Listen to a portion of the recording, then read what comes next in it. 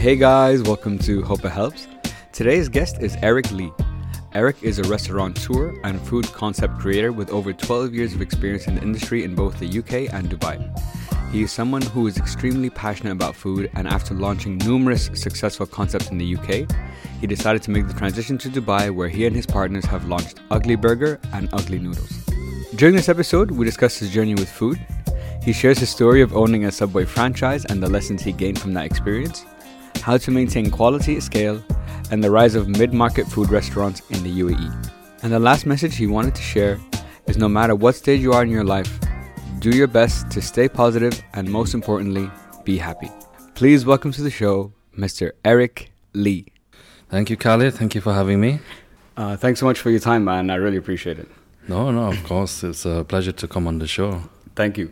So Eric, I didn't tell you this before we started because I wanted to let you know once we on the recording. So last week, obviously we came to Ugly Noodles, and that's where I saw you, behind the kitchen making the noodles. But before that, just before we came to the pop-up, we were at one of my fiance's friend's house, and his family was there, whatever. We were chilling, and they're like, "What are you guys up to today?" I'm like, "Oh, we're going to this pop-up called Ugly Noodles." His uncle was like, "Ugly Noodles?" I'm like, "Do you know a guy called Eric Lee?" I'm like, "No, I don't." I'm like, "Why?" I'm like, he's like, "Because he's the one who does it." I'm like, "Oh, really?" I'm like, "I know Chang." I know Chang. I've never met Eric, but I know about Chang. And then he showed me your Instagram, whatever, and it's like co-founder Ugly Noodles. I'm like, okay. I'm like, so I haven't heard about Eric before. And then, so went from that. Then when we went to the pop-up, and then I recognized you behind the counter. Behind the sweat and tears.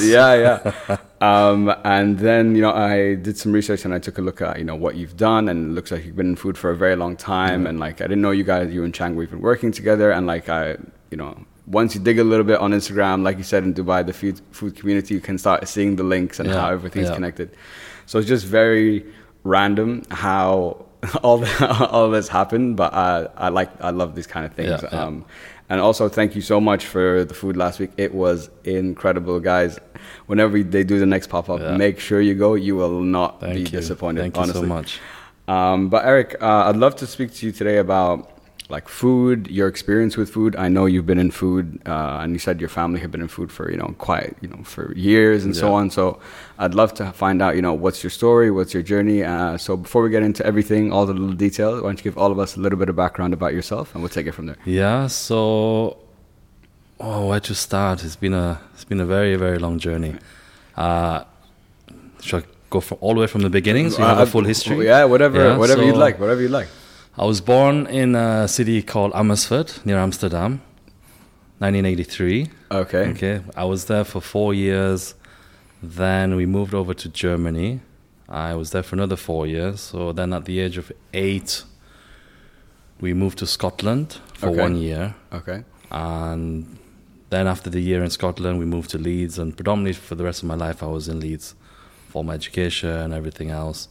My parents, they've always been in food. So they moved away from Hong Kong for work purposes. Sure, yeah. My mom and dad, they met each other in Amsterdam whilst they were working. Oh, no way. That's awesome. Yeah, so they both left Hong Kong on separate trips and stuff. Yeah. And so uncles, aunties in the Netherlands, in Germany, in Scotland, in the north of the UK, all of them are in the F&B industry. Okay, wow. Okay. So, from a very young age, we were pushed into working there. Some people would probably call that slave labor. But anyway, we got pocket money for it. So sure. Everyone's happy. Yeah. So my dad, knowing how hard the F&B industry was, he kind of pushed us away from actually entering that industry. Oh, interesting. Okay. So we pushed us through uni. So my sister's in tourism, and then now she's a teacher. I actually ended up doing engineering at university. Sure. And ended up doing a master's in engineering. Okay. Which I couldn't actually get a job in the UK with that. After doing all this, like 4 years, 5 years of education, higher education, most of the job opportunities at that time were abroad. And I didn't really, at the time, I wasn't ready to move anywhere. Stayed in the UK, then got into banking and finance for about 18 months. And that literally took the life out of me. He sat behind the desk, 9 to 5, and the opportunity came up. It was around 2017, the offer came. There was a Subway for sale, Subway franchise, a sandwich chain. At the time, it was the world's biggest franchise. A friend's friend had it at the time. And I thought, why not get back into F&B? I wanted something easy to do. Yeah.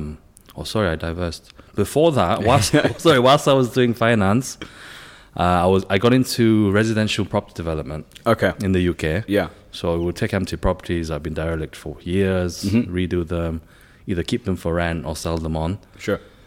From that, naturally progressed into commercial. Okay.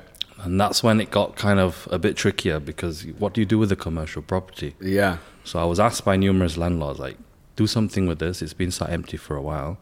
And it was natural to me then just to put little simple cafes, restaurants into these empty properties and sell them on as an ongoing business. So one property came, we thought, this is a decent property.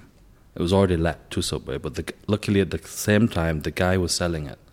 Okay. He lived quite far away from the store. The store, yeah.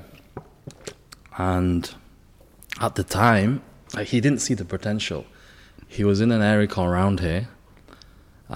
It's 95% predominantly a Muslim community. Okay. So the natural instinct for me was to diverse into halal concept. Sure. Yeah. And at the time in London, in the Midlands, they already had halal Subways, but not in the north of the UK. So I thought, why don't I do this? Okay. So I got hold of the store. We opened it in 2008. Okay. Around August or July.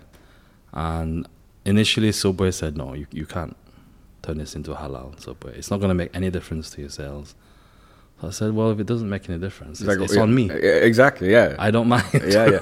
I'm investing the money. Exactly. And you as the franchisee have the ability to manage and run that business as you see fit, or are there, because from their perspective, it's like, if I'm a franchisor and I'm loaning it out, as long as I'm getting money at the end of the day, I don't really care what you're doing with that. Or am I wrong? Maybe I'm wrong. Completely correct. You can run it up to... They still have their guidelines. Sure, yeah. They will send a field consultant every month to check on you. Really? Yeah, and there's a scoring system. Okay. So they said, listen, if your monthly evaluations are good, we'll let you do whatever you want with the store. So I said, cool. So I was there every single day, Monday to Sunday, for a solid 3 months. On the open closing shifts, the whole days. It was run perfectly. And I scored 100% for 3 months running. That's amazing. And I said, okay. I said, listen, I've done the most I can. I've got 100% on my evals. The sales are not picking up. So I need this now. Yeah. So they said, fine, you have to close your store down for 2 weeks. You have to clean, sanitize everything, get rid of all the meats in the store, restock everything again. So the old stock we gave away to other Subway stores for free. And then we restocked everything halal. I had some friends in the media, local radio stations there in the area. So we did some crazy mass marketing. This is the first, I don't know what you call it, like an international brand. Yeah, sure, yeah. In the north of the UK. Yeah. That is now halal. Yeah. You guys can eat this now. Yeah. It was slow to begin with, because the people there, they were still a little bit behind. It's not like how it is. Everything's halal. Every single franchise is halal. Yeah. In the north of the UK, it was pretty new to them. So you had a few people asking oh, but you're Chinese. Why is it halal? But then my far background is I do have some great grandparents who are from Malaysia. So there's there is that. Okay, yeah. And I am Muslim myself as well. I'm converted. So. Oh, no way. Welcome. Well, happy to have you. So it took a little bit of time. It to build up, and then eventually got the momentum going. Yeah. Started inviting key people to come and eat, and they would obviously tell other people. And yeah, the sales tripled in about a year. Wow, that's amazing. Yeah, and it just continued to grow and grow. And then after eventually it stabilized. At a very good sales. Yeah. And so do you still have that? Or this one I got rid of. Okay. Because there's also something written in the contract that you have to attend the quarterly meetings and stuff like that. And there's so many promotions going on and off. If you're not there to control a lot of this, like you stand a chance that they can terminate after 3 strikes. Oh, really? Based okay. On your evals, your monthly evals, yeah. Okay. I didn't want to risk that, and there was at the time it was peaked way before this Brexit thing happened, so I got rid of it just before. Okay, so very, very good time. So you got out on top, basically. Yeah. I think when we first decided that we wanted to move to Dubai, I looked at offloading the high net worth stuff, which was at higher risk. Yeah. And then keep some of my own branded stuff still operating there. Okay, yeah. Got you. So what made you decide to make the transition to now move to Dubai? Was there just you'd heard about opportunity, or did you have an idea that you thought could be good for this market? Yeah. So my wife's family's been in Dubai for now 35 years. Oh, okay. Old school like us. Yeah. So my father-in-law's Pakistani. Okay. He's been in and out of Dubai for a long time. Different, many different trades. Yeah. And I've been visiting since 2011, back and forth, and I've always seen that there was such a great opportunity here. Yeah. It's grown so much since then. Yeah. The amount of people that have opened, the competition, the quality of the food now is really up there. Yeah, it's pretty high. But for me, the main reason for moving was staffing. Problem with finding good employees in the north of the UK. Okay. Like in London, they were a little better because they have this minimum standard of living wage. Yeah. Which they impose. But in the north, it got to a point where major restaurant groups that were opening from the south to Leeds, they were paying their pot washers like £12-14 an hour. Which was, my head chef wasn't even on that. Wow. Yeah, so how can you... At my own branded restaurants. Yeah. We're not a big group. Yeah. So we thought, I can't sustain this. And I saw this way back in probably 2014, before anybody else, because when I first started 2008, they had a postgraduate visa given to every single person who was a student in the UK, that they could remain in the UK for 2 years after studies. Yes, yeah. They got rid of that. Oh, okay. So that changes things. Early on, like 2011, I think they got rid of it. And then we saw an influx of Polish, Eastern European workers. Yeah. Then they did whatever they did. They grew. Yeah. And then they disappeared. It's a vicious cycle. And then who do we have left, right? Yeah, so then exactly. we have some Italians who are coming in, some Spanish. Yeah. But they didn't have the same working mentality, from what I found anyway. Okay, yeah. Right, they're not there to graft. Yeah. Whereas the Indians, the Pakistanis that we had employed before, they were superb. Yeah. Similar to here. Yeah. And we thought, like, to expand, it's not possible. I don't have a huge family network who I can rely on. Yeah. To oversee the operations. It was literally myself. And my sister would help out. And I didn't want to drag my parents back in. Because they're semi-retired. Yeah. So yeah, it was mainly because of that. Okay. And this is why Dubai was so attractive. I can bring any person I want. Yeah. From anywhere in the world. I can get a visa for them. Yeah, that's true. Yeah. It is quite open from I guess from that perspective. It's interesting that staffing was a key reason that you decided that it was no longer sustainable there, or you weren't going to be able to grow there, and that's why you shifted here. I've never, when I typically ask that question, people are like, besides that there is opportunity, and I'm sure you saw it given during your trips, but like that is a unique one that I probably haven't heard before, but now thinking about it, I think you have it makes sense. Mm-hmm. I do get it. Yeah, that was one of the main key issues. Yeah. But what cemented it was basically when they announced Brexit. Yeah, because you can foresee in the next 2 years what's going to happen. Exactly. The prices of produce, which is what's happened now. Yeah, it's in chaos. Yeah, absolute chaos now in the UK. Yeah. So you moved so you make the decision. You moved to Dubai, and so when you moved to Dubai, did you have a plan in mind about what you wanted to do here, or what was like? You came here and then you're like, okay, I'm in Dubai now. Mm-hmm. Now what? Yeah. What was the next, the next steps, I guess? So step by step, I think my first initial plan was just to take a month off. Fine, fair. Like, settle in. Yeah. Like, we're new to the country. We have an 11-month-old kid. Yeah. Okay, settle in, and then set up. Sure. So it would have been always an F&B. That's it. There's nothing else really for me. But which avenue we would take was a different question. So firstly, I helped my wife set up first. She's an interior designer. She does manufacturing. Okay. Supplies of furniture from Europe. Turnkey everything. So I've used it for all my restaurants in the past. So you have it in-house. It's fantastic. We get everything cheap. Or cheaper. Yeah, she still has her margins. Yes, sure. So I actually worked with my wife for the first, I would say, 10 months.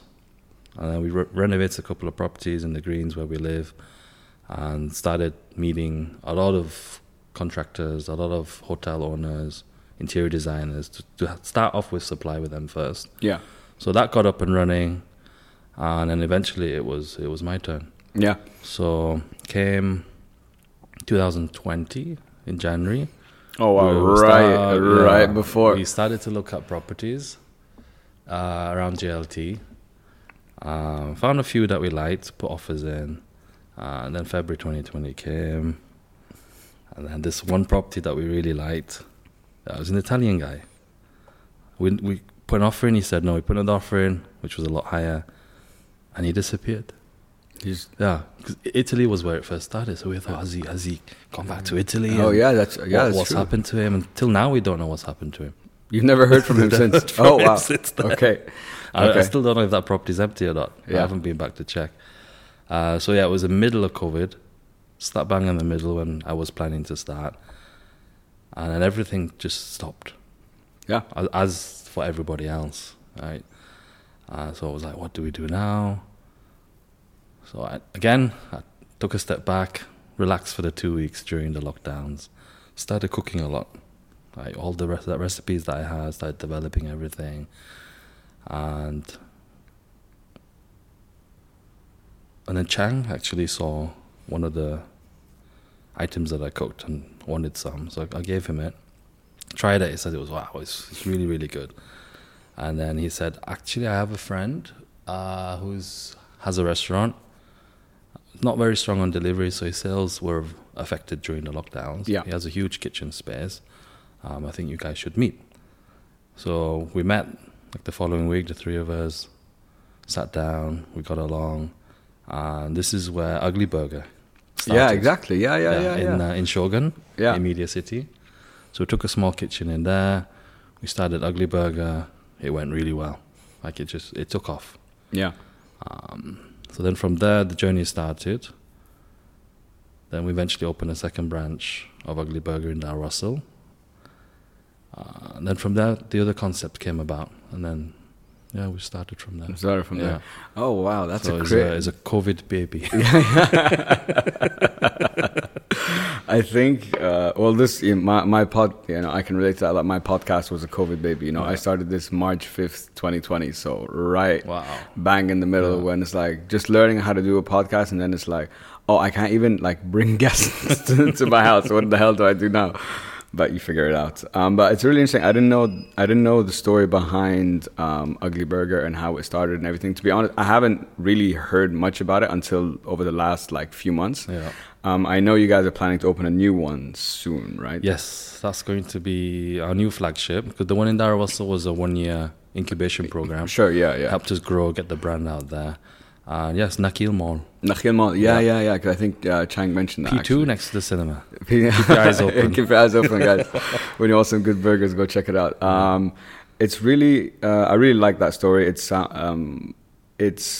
funny how you do certain you probably didn't think you'd be in the position you are now when you first got here, but here you are. Here you are now. COVID happened. You started cooking. Someone saw it. Okay, good. Oh, my friend has to get. All these little coincidences. In a way. I love stories like that. I asked. So I know you've been in food for quite a while. So I know you did Foodie Burger when I don't know how long ago that was, but from the picture it looked like a while. Yeah, the pictures are very old. Foodie Burger. I know you did Italiano Leeds, and now you're Ugly Burger. So. When I spoke to Chang, I asked him, does it become easier when you're opening new, once you've opened one concept and you figured out how to do it well, does the next one become easier? And he told me it all comes down to management. Mm-hmm. What are your thoughts? I think, yes, a lot of it is the management. It's the procedures that you put in place. And the vision that you have for the actual restaurant, how it's operated. So overall, as a name, you would call it management. Well, there's a lot of aspects to management. Yeah. Right? You have the front of house side, you have the kitchen side, you have the logistics, you have the supply chain. Yeah. So yes, all of that, if managed properly and the right team is behind you. The team. Who also share your same vision, who also have the same work ethic. If they can manage all that for you as well and you can oversee, then yes, your life becomes a lot easier. A lot easier, yeah. Which is where I struggled in the UK. I didn't have a big network of people. Yeah. What I eventually started having to sell shares in the company to tie the management in. Okay. So they are now looking after it. It's their little percentage of a baby. Yeah. That if they don't take care of it, they lose it. They lose it, yeah. So this is how I've managed with the UK stuff. Here, as we grow, we are finding it more and more difficult to place people. We have to hire a better team. I can't spend my whole day driving around to all the different places that we have. Yeah. So it's if we need a strong management in place. I think to operate properly. Yeah. Consistently. Yeah. And for example, Ugly Burger. What is the reason you guys decided to? Why start with burgers? Was it because it's it's a burger, so it's simple and everyone likes burgers, or is it? Yeah. Was it just I think when we first opened Ugly Burger, there wasn't as much competition. 2020. I think Pickle just opened. Yeah. High Joint was around, I think. Yeah. There's a lot of new players in the market. There's a lot of new people coming.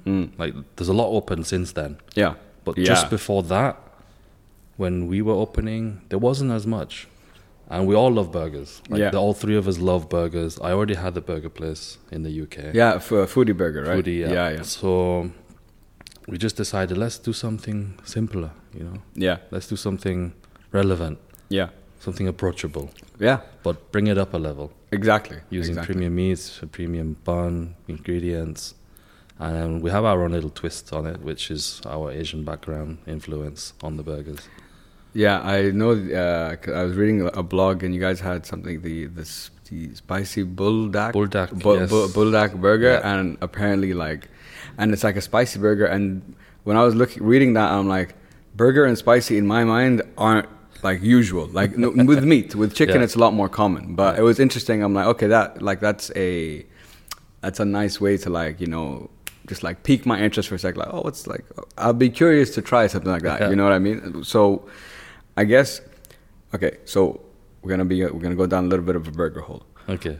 Burgers is my favorite food in the world. Okay. It's my favorite food item. I absolutely love them. Now, I'm gonna ask you, and I think I know the answer already. So I'm curious.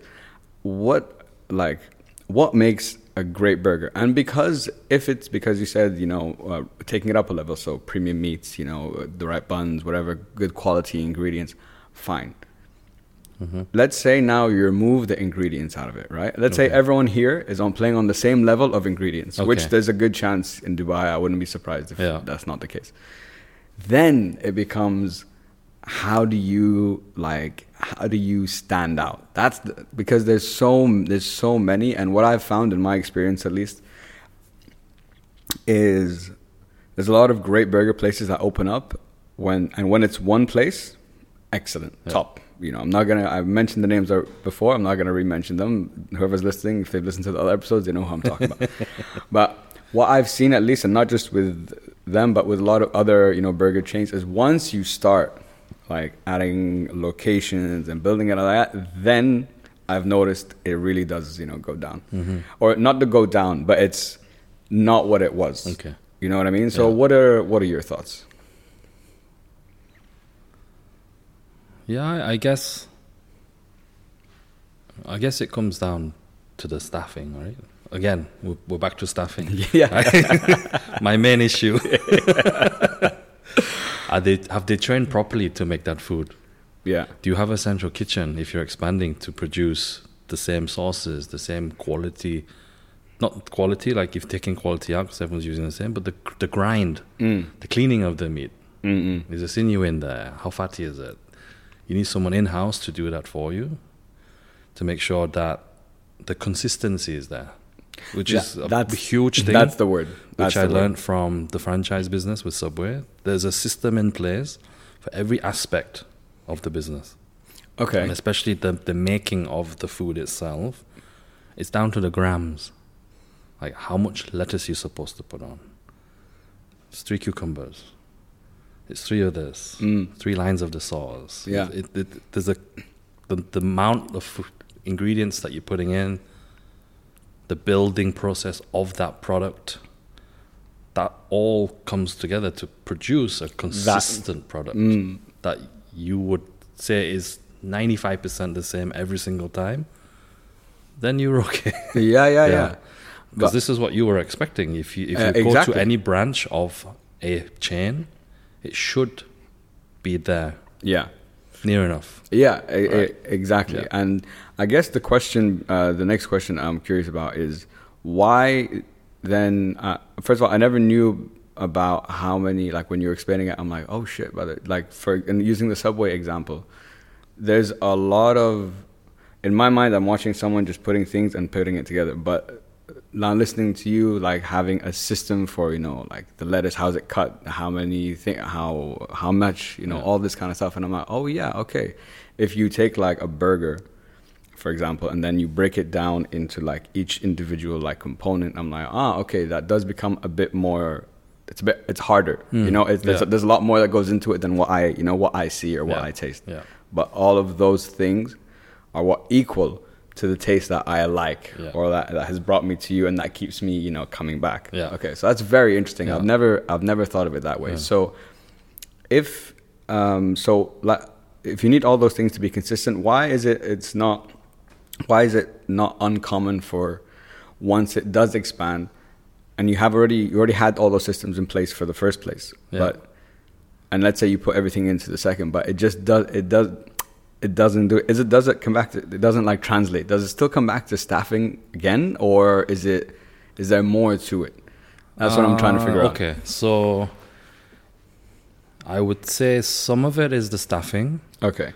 No matter how hard you try, anywhere in the world, you tell someone to do something, it sometimes deviates. Sure. Yeah. Like they'll say, "Oh, actually, why am I doing it this way? I can do it quicker this way." I mean, as long as the product is the same at the end of it, it's fine. But if they start cutting stuff, different thicknesses, it's too thin, it's too thick, they're putting too much beef in the patty, they're toasting longer on the bun than they're supposed to. So all this affects the end product. Okay. So a lot of it is training of the staff, if you have the right staff.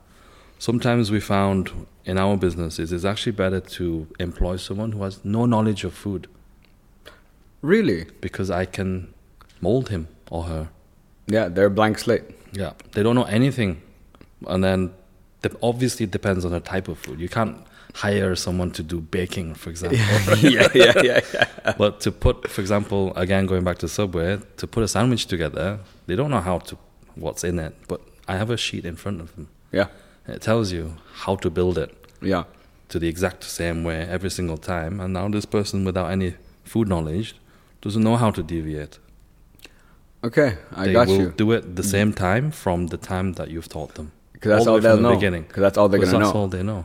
Ah, interesting. So it depends on the type of business. Of course, yeah. But it does. Almost that's an interesting example because it seems counterintuitive to do that. Yeah. But I get where you're coming from. When it comes coming back to the ugly concept that seems to the ugly brand, I guess, that you're building out right now. You had Ugly Burger, and now with like the pop up, there was Ugly Noodles. Yeah. Why ugly? The name Ugly? Yeah. It was actually the first burger we ever made in Shogun. We didn't have any of the cooking equipment. Okay. So we were using the Korean pans to do all the cooking, and the first burger we ever made, which was actually very delicious. Chang sent a picture of that exact burger to his wife, who was in Korea at the time, and then her first words in Korean, she said, "That's a really ugly burger." And it kind of stuck with us. We thought, actually, this word "ugly," it's transferable.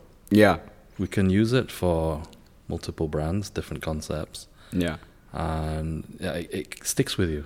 Yeah, it does. Yeah. And it's also so there's this famous chef. What's his name? The guy who owns Momofuku.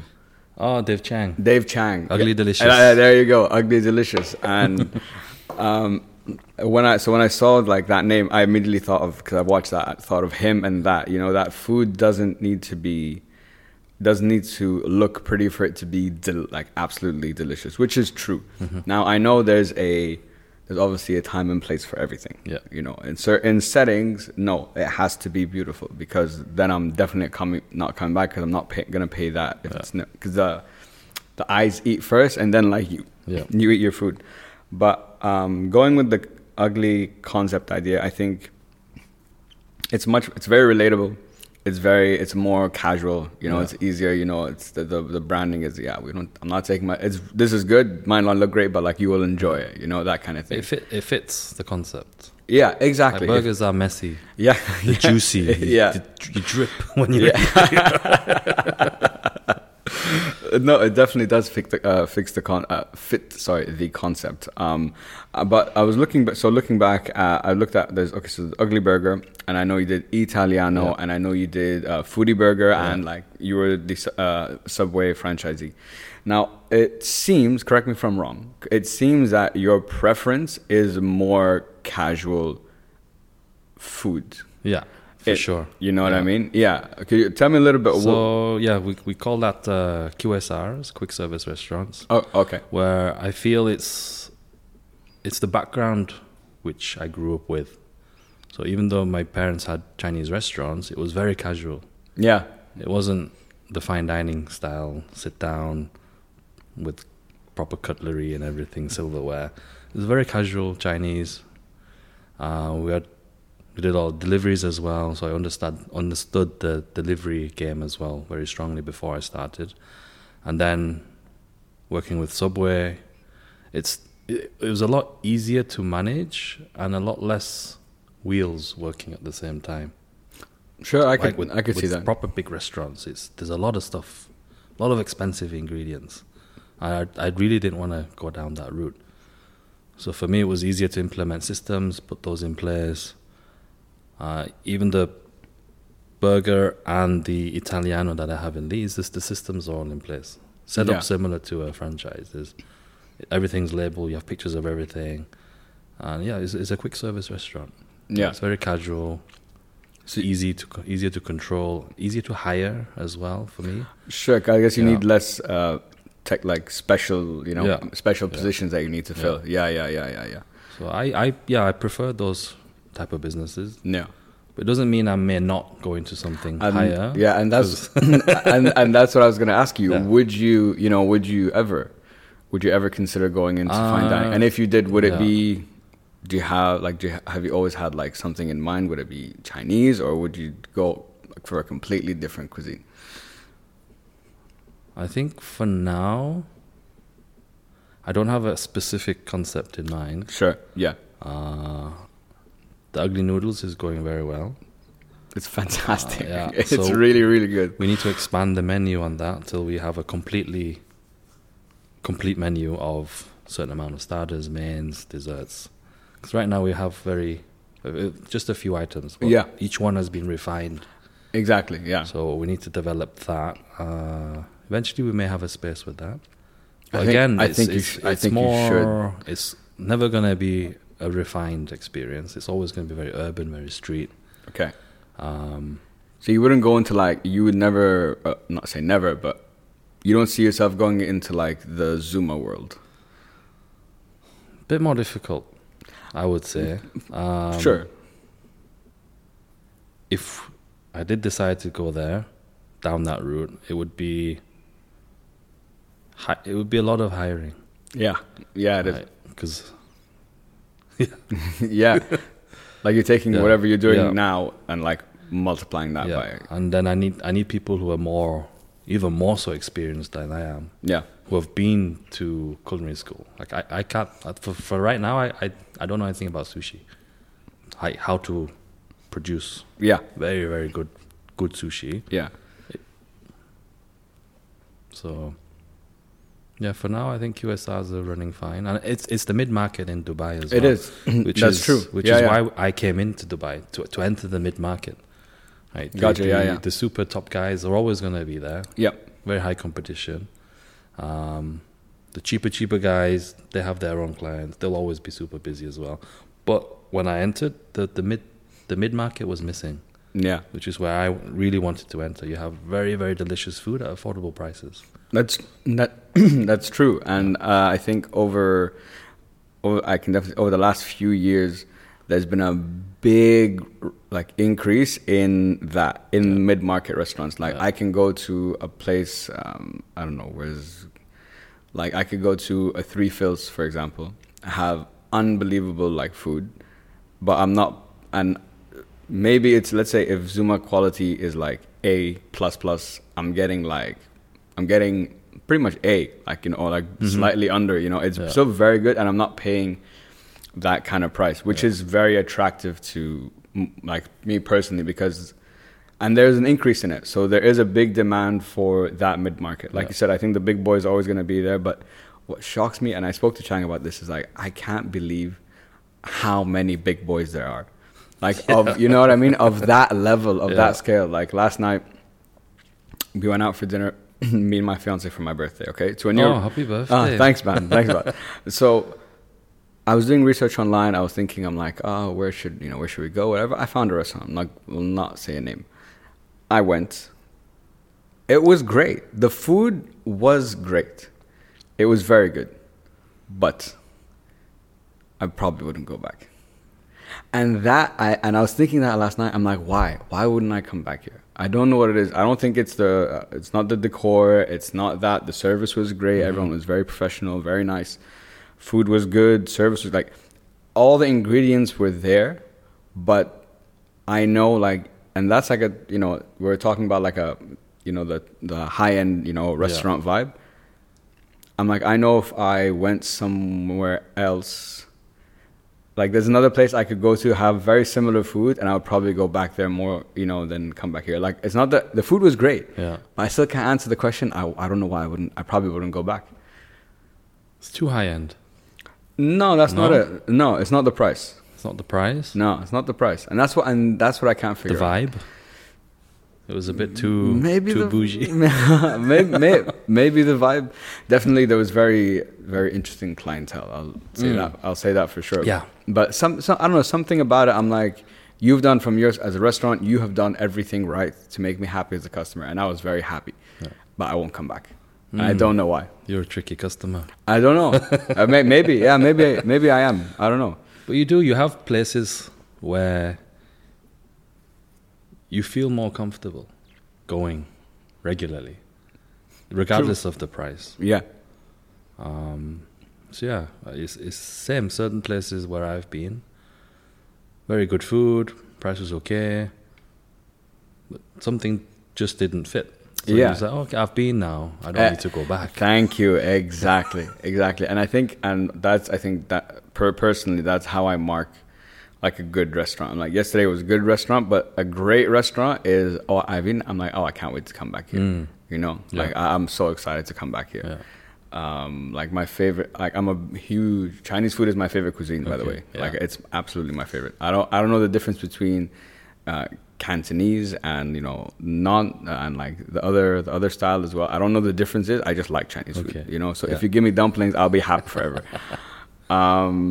But coming on to, I guess, so using that example kind of like of yesterday, I guess the question is, whether you're in the mid-market, whether you're in the high end, I think you can have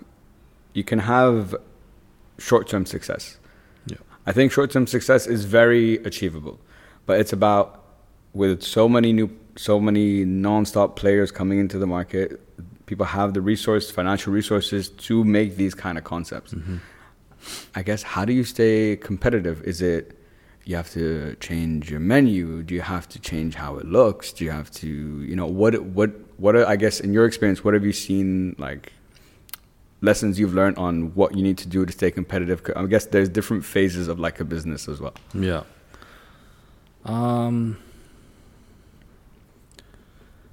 I guess the product has to be consistent all the time, because it takes very little for a customer to move away. True. Yeah, that's true. The first time they have something bad from you, they'll think twice about coming back. So making sure your product is the best that it can be every single time, as fresh as it can be, made the same way. That's one. So again, consistency. Building a relationship with the customer, which is what I did a lot back in the UK. I was physically working in most of my places. Exactly. People would come to see me. And to have my food, secondary. Yeah, exactly. So you have that greeting, that warmth when you enter. Yeah. Where someone will say, let me go to this place. Like, I want to say hi to Eric. Yeah. Or I want to say hi to this person that they've met. Like, you could have a very good manager in place who greets people, gets to know the customers. And I've seen that in some places where one restaurant is super busy and next door is completely dead. Yeah. But then when you look into it and see why, it's the service you're getting, the welcome that you're getting. And then thirdly, product development, menu changes. You have to see what sells, what doesn't sell, get feedback from your customers. Every now and then have something new to entice new customers. But again, when you know that someone is new coming in, try to keep them. Talk to them, invite them. So I guess maybe that could be something. Yeah. Where the regular places where you go, they know you. Yeah. Maybe. Yeah. Or I think. Is the customer always right? The pause, I love it. I think everyone in F&B knows the answer to this word. Is the answer yes? But you have to say yes. You have to say yes. You have to say yes.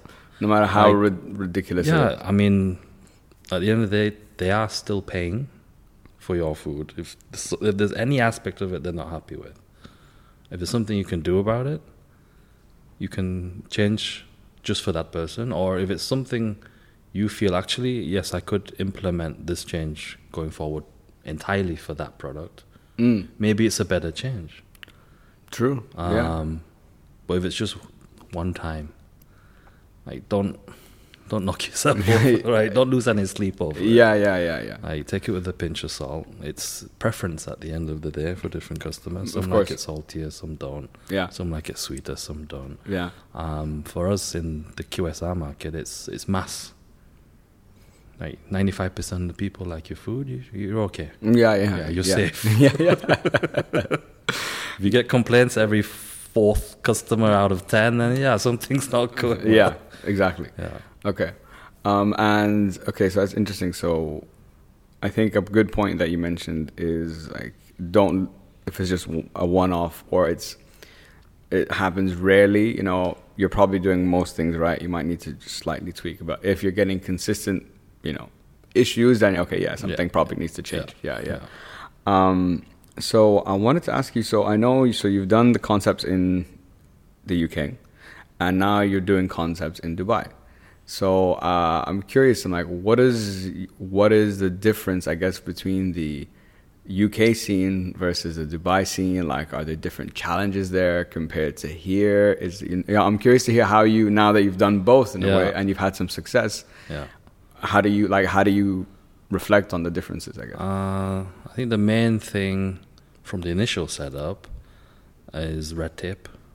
Okay. Getting approvals to open. It takes a lot longer here in Dubai. Oh, really? Yeah. Oh, okay. I can open a company in the UK, what you call LLC here, we call limited in the UK. Yeah. I can open a limited company in 2 minutes online. Really? I can start trading. That's it. Bank account, same day.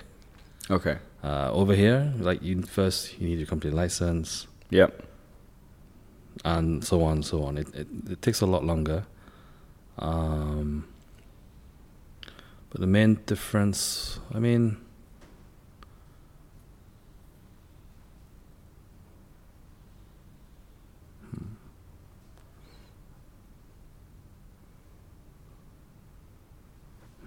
let me have a think. Have a think. Take your time. Take your time.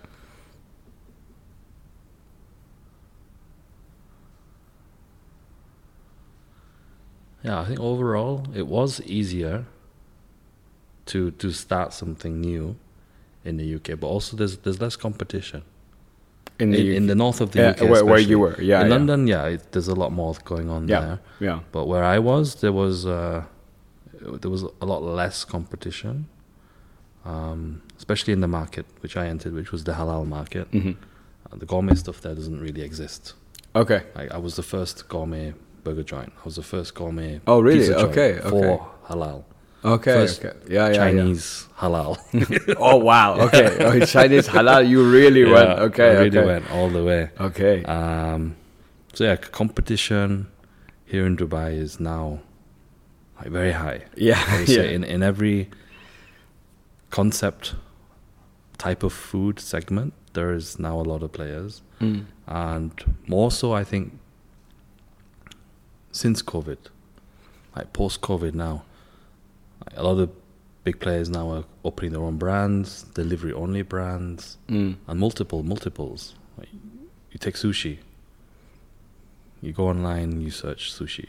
Right? I have like 100 options. 100 options, and they're probably half of them are coming out of cloud kitchens. Yeah, exactly. Yeah, that's true. So it's that type of competition that isn't there in the UK. It is over here. But if you have a good end product, the price point is good, you can still have some of it. You can still find success in it. There's still success available here. Yeah. But as Dubai develops, it'll get tougher. Yeah, for sure. It would get a lot tougher. Yeah. I think during COVID, the ones who were not very strong on delivery, they closed. A lot of it was like cleaned out. It was like a cleaning process. Yeah. Exactly. It was the same in the UK. With Foodie, we were already very strong on deliveries. I would say 70% of our business was online. Wow, excellent. And we had, for that period, we had scores of like 4.7, 4.8 out of 5. So when COVID hit, and the first lockdowns in the UK was like a complete lockdown. Franchises in the UK never delivered food. McDonald's shut down, Burger King shut down, Domino's Pizza, all the big boys shut down. All the major restaurants in the city centre closed down. But we were allowed to stay open as long as you delivered only. Our sales jumped 40%. Wow. In the middle of COVID. That's amazing. Yeah. And then everything opened back up 6 months later. So we had a really nice 6 months straight. Then everything opened back up. And then there was a second lockdown in the UK. Now this is where the other players learned. Like, we gotta be on delivery. So now everyone delivers in the UK. They learn. Yeah, they learn. So it's, whereas I guess here they were very much more nothing closed down here. Food, like delivery wise, everything was, you could pretty much still get everything. And not only that, I guess the big delivery was very common here already, but the change was the big guys had to deliver. Yeah. You know, if you wanted from, you know, the fine dining restaurant, you could get steak now. Yeah. I can exactly, which was crazy. But I think one thing I wanted to so it's interesting the differences that, you know, that you've seen between here and there. I thought when you said red tape, it would be more there than here, because I guess, I don't know, in my mind, I guess based on nothing I know, it just seemed like I'd feel in the UK there would be more red tape. But to be fair, over the years here, there's been a lot more things, regulations and stuff being put in place. But I guess it is to ensure a certain standard and you know, the food is of a certain health and whatever, all that stuff.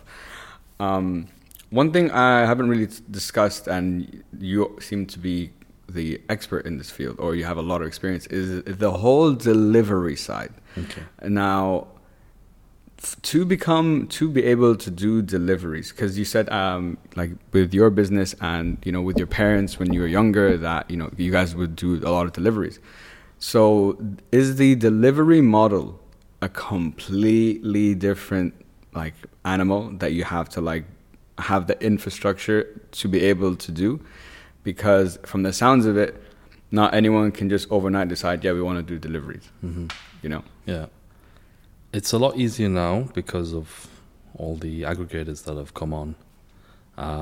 Back in the olden days, exactly, yeah. Okay, you would have to call the restaurant, place your order, and then it was cash only back then. Okay, so yeah, to be able to do deliveries back then, you would have your own in-house team. So on a busy night, we would have 8 drivers. Wow. Yeah. 8 drivers? 8 drivers. Now, they're not on bikes. They're not on motorcycles like they are here. In the UK, it was all still cars. So, you know, you can't weave in and out of traffic. It takes a lot longer. But this is how we operated. And we had to diversify it because it started becoming a normal thing. Exactly, Back then, when we first started in the early 90s, it was all table service, counter service. You would meet every single customer that would come through the door. Again, talk with them. Build that relationship. And they would pick up the food. And then slowly, people started delivering. And then you just have to join. You can't say no. Yeah. But back then it was a lot more difficult. Now, if you wanted to go online now, to do online deliveries, very simple, you sign up. But what you lose is a huge percentage of your business. Yeah, because of the cut that they take, right? Yeah. So it's has its pros and cons. Yeah. You still can have your own in-house team if you have a large number of orders. It makes sense then to hire your own team, which to some aspect we probably will as well. Like half the team would be our own, and then on the rest. Yeah. I think you made a very good point that the difference between when you were doing it back then and now, like the Deliveroo Talaba, one click, and if you just join that, you are already now delivery ready in a way. But I wanted to take it a bit further back to the business, like the actual like restaurant. So because let's say your restaurant fits 50 people, okay? Yeah. Let's say a small restaurant, whatever, fits 50 people. That's your max. So if you weren't doing delivery, you're buying for your like that max capacity. Like this is how much we need for that. Once you add delivery into that, you don't know how many deliveries you're gonna get. Are you gonna be able to fulfill all of those orders? So that's the interesting part. Like how do you start to? Because you almost have to build like another like a separate not supply chain, but like a separate size of like ingredients and orders and whatever to have this is ready just in case we get deliveries and we don't know, are you going to get 20? Are you going to get 30? Are you going to get 100? Maybe it's more than you even have in the restaurant. So like, how do you manage that?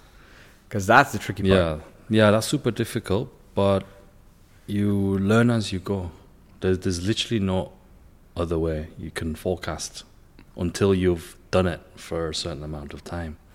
How long would you say is a good, like a metric, a good at least to give you a nice, like, okay, we think this is where we're at, What time frame would you think? Oof. Like if it's been running for me, I can usually tell within 2 months, I would say. Okay. Yeah, like 2 months, you should be able to see how it's growing. And you can compare that to how much marketing you're doing to see if there's an increase if you push. Yeah, exactly, yeah. So when you do push, you prepare for it. Or you run like how we ran Ugly Noodles in the beginning. We'd have a 2-day event. We would think we prepared this much. And after day 1, you've used 70-80% of your ingredients. And after day 1, in the evening, we would work like crazy to replenish the stock again. Yeah. And think, okay, now we have enough for day 2. Yeah. And you sell out after 2 hours. Yeah. Oh, crap. But we learned from that. And we grew our production from that.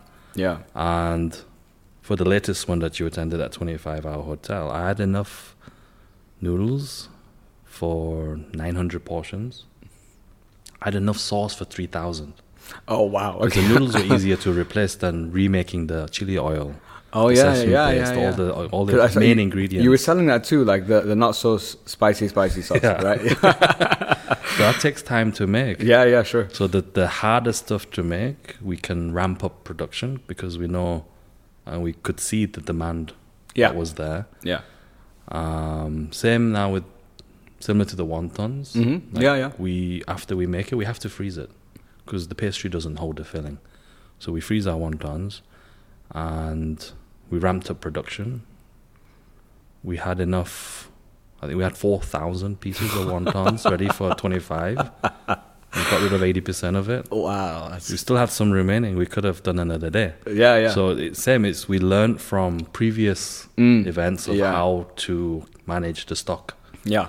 So it's all down to that, really. Yeah. Same for the deliveries. Like you would launch on delivery.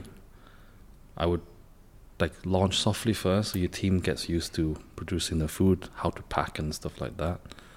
I would normally run a promotion after that to ramp up new customers and then keep them engaged with new offers. But it depends on the margins you have to play with, how much percentage you can knock off the food. Sure. But generally, as an example, say like for Italiano, that was 2017 or 18 I opened, I can't remember. 17, I think. I wasn't there, but I think 17. So it was actually a crazy offer when we first opened.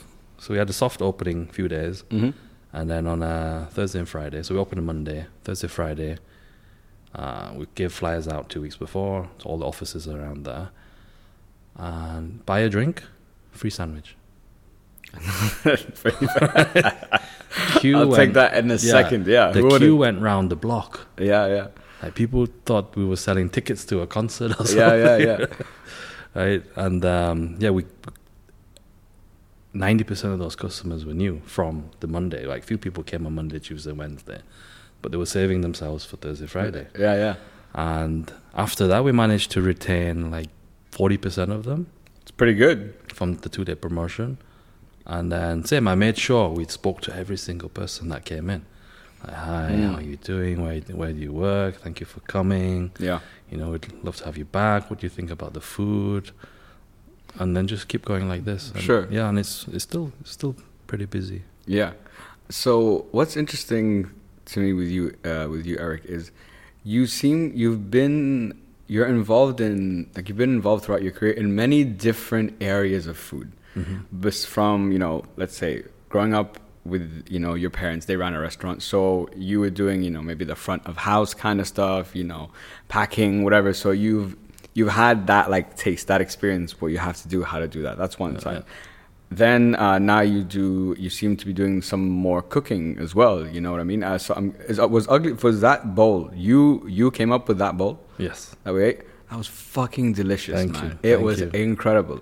I ate it and I was like, wow. Yeah. Really? There's a lot of love that went into that. Oh, I think I counted the number of ingredients. I think you posted something about it. The sauce alone, in 23? In the Dan Dan sauce, was it 23 or 33? Was it 33? I can't remember. Yeah. Yeah, there's that many ingredients that go into that to have that end product. We've got that now to a stage where it's very consistent. But I'm still making it. Yeah. That chili oil is still mine. Yeah. No one's touching that. So you've done the food you've done like the food side, the cooking side as well. You've opened your own, concepts. So operationally you've been involved, and you seem very system oriented. How to, okay, this is the concept. These are, how to put the building blocks in and the systems for this to like run now. Mm-hmm. I guess the question, I have two questions for you about this. So firstly, and also you seem to enjoy the personal side of meeting, with each customer and so on, and, building that relationship. So I guess which of those areas, if you had to pick one, which areas do you enjoy the most?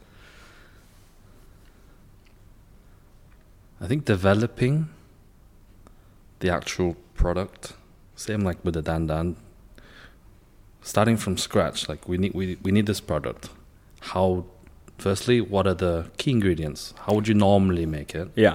Then how do you make it better? How do you consistently keep it at that level? And then from the stages of that, then seeing customers like yourself really enjoying the food. Yeah. That satisfaction. That's pure satisfaction for me. Yeah. Like pure joy to see you slurping your noodles with a smile on your face. And then telling other people to come, or we get messages back the next day like, guys, when is your next pop-up? Your food was amazing. Yeah. That is what really drives and motivates me to keep going. Just to create new dishes, new concepts. Yeah. That's awesome, man. And it's clear that you're incredibly passionate about it. Like, it's very, very clear. Yeah. And I definitely had a huge smile. I ate it, and I messaged all my friends, I'm like, guys, make sure you go. You're like, you have to go.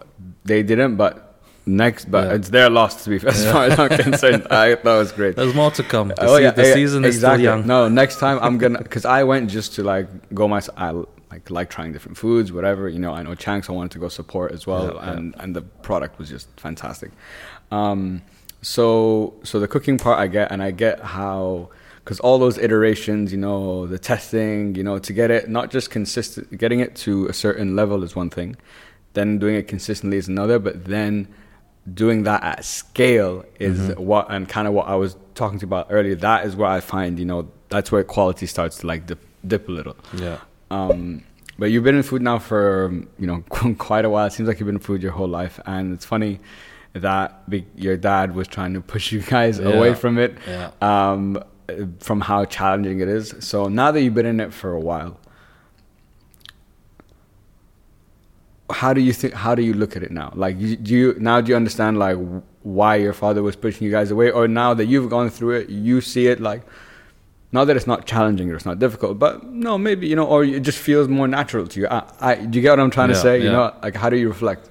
I think I still understand why my father kind of pushed us away. It is a hard industry, the long hours. You're working a lot of nights, you're doing a lot of weekends. It's the balance of home and work is a little bit more harder than obviously like a normal job. Sure. But yes, it's also a different era that we're in now. Like in my father's days, he's the head chef, he's the owner of the business, and back then it wasn't, I would say, the franchises were not there as much. So it's a very family-run businesses would exist, but not a lot of the franchises. So this is where I learned, or what I learned from Subway. It's having the systems, the procedures in place to be able to have a team manage that concept and then being able to expand. Gotcha. Like most of my family members, my uncles, aunties, they had one single unit restaurants only. Yeah. Very, very successful because they were there. Yeah, exactly.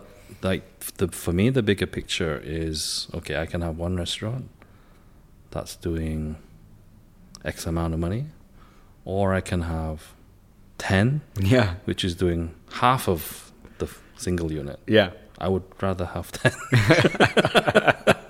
Or if it's one humongous restaurant, I would have one. There was no other way you could control properly. Yeah, exactly. So yeah, it's a very different mindset back then. Gotcha. But I can see it from both sides. Yeah, of course. Do you consult him often for like advice on certain things? A lot of the ingredients, especially for the Chinese food, I would still ask my dad. Yeah. To this day, he still makes the best food for me. Yeah. Like, my mom and dad's food, like you can't touch it. That's it. Yeah. But I might actually bring them over. You should, yeah. I mean, they're visiting once a year anyway. Okay. Bring them when you have the next pop-up. Let them try that. I've shown them pictures of every pop-up. They're like, is your food really that good? I said, come on, Pops. You see the queue? Yeah. For the parents, it doesn't matter. I need to try it to have that. I don't care about all these guys. I get it. That's really, really funny. But I might bring him to consult on a couple of things. I have some of my own stuff opening soon in JLT. It's tell us about it. Tell us here. Let's tell people about it. It's like 80 square meter space. So we took it with the idea to do deliveries from there. Okay. Again, like it's some small concepts that I want to open out to the public just to gauge interest, to see how it goes.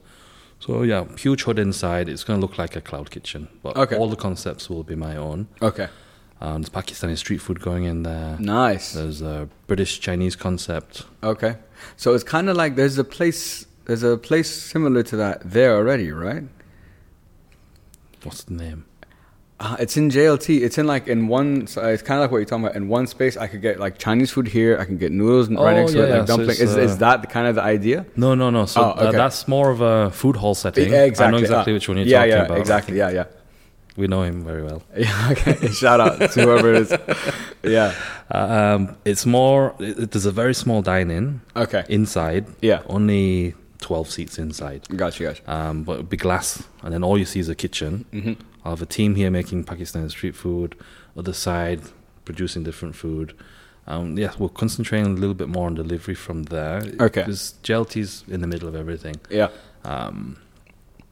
We'll have the outside seating 6 months of the year. Sure. But yeah, there I just want to test. Yeah, see what some new stuff, some new concepts. Yeah, for sure. That's not been done yet in Dubai. Yeah. It's a good place to test from. Just grow it from there. Yeah. Because it's our own place, I can do whatever you switch want. things in and out as quickly as I want. That's really cool though. Yeah. And I think that keeps it, very exciting because it's just opportunity and like you test, it works, it doesn't work. Okay, let's try something else. So a lot of new stuff will come out of there. Good. That's awesome, man. Yeah. That's really exciting. You got to keep us posted on all that. Please do. I'll try. So we tell everyone.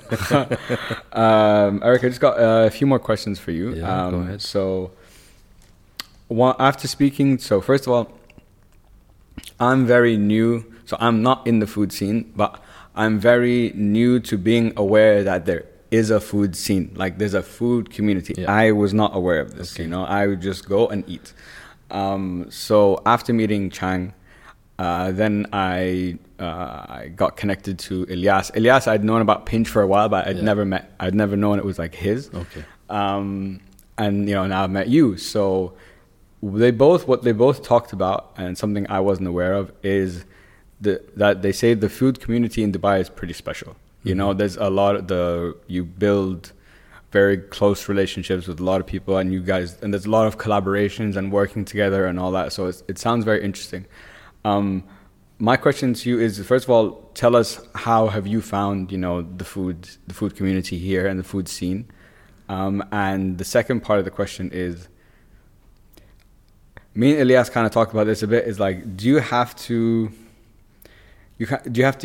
earn the right to be a part of, to be respected in that scene? Yeah. You know what I mean? If I'm not a cook, I'm not a chef. Like if me as Khaled tomorrow came to you, I'm like, yeah, Eric, I'll talk, and starts talking like, just talking, but I haven't done anything, I don't have that credibility. Does it matter? Does it not matter? I don't know. Yeah. I think when I first came, there was, I didn't know anybody when I first came. Yeah. So same, I didn't know about the F&B community here as much. Yeah. also, I didn't know if it actually existed or not. There was a lot of people opening individually, but you wouldn't see as many collabs back. Yeah. Like 4 or 5 years ago, there wasn't as many. But then getting to know other restaurant owners, networking, eating at different places, talking to different people, I would say it's super welcoming. Like everyone here in Dubai that I've met so far, everyone's super friendly. Everyone's happy to see everyone's success. Yeah. Like they want everyone to grow. Yeah. Yes, I think once about earning credibility, I'm not sure. I think you just get along with people. You're in the same industry. You have same issues. There's a common ground for everyone. True. And there's an understanding between restaurant owners. It's like we're all in the same circle. Yeah. You eventually bump into someone that you know. Yeah. Someone knows somebody else. And it's a tight knit community that I'm really, really happy to be part of. Yeah. I think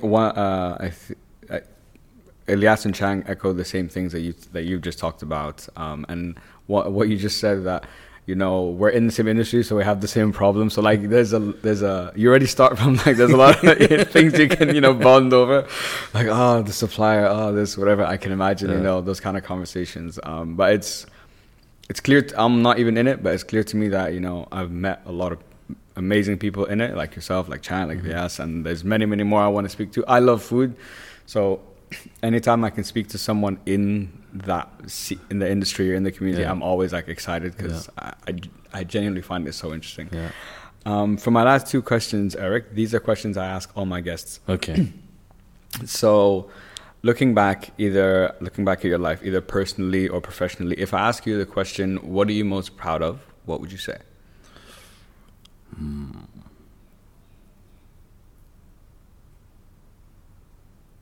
Ever? What, when I ask you that question, what are you most proud of? What comes to mind?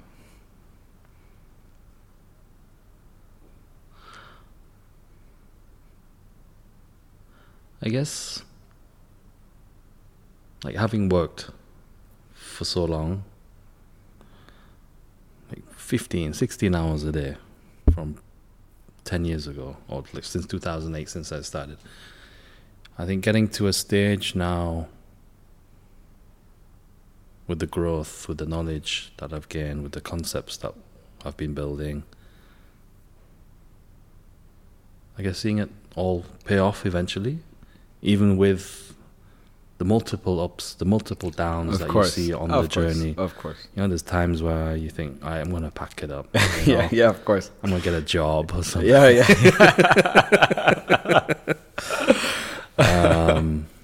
I guess getting to the stage where we are now, where the success is being recognized. Yeah. I think Dubai has given me a much bigger playing field to play on. Mm-hmm. I think I outgrew Leeds to a certain extent. It sounds like it. Yeah. It sounds like it. Like there was stuff there which was like you wouldn't be able to open because the understanding of that food isn't there. Whereas here it's like you want something, you do it properly, you work hard.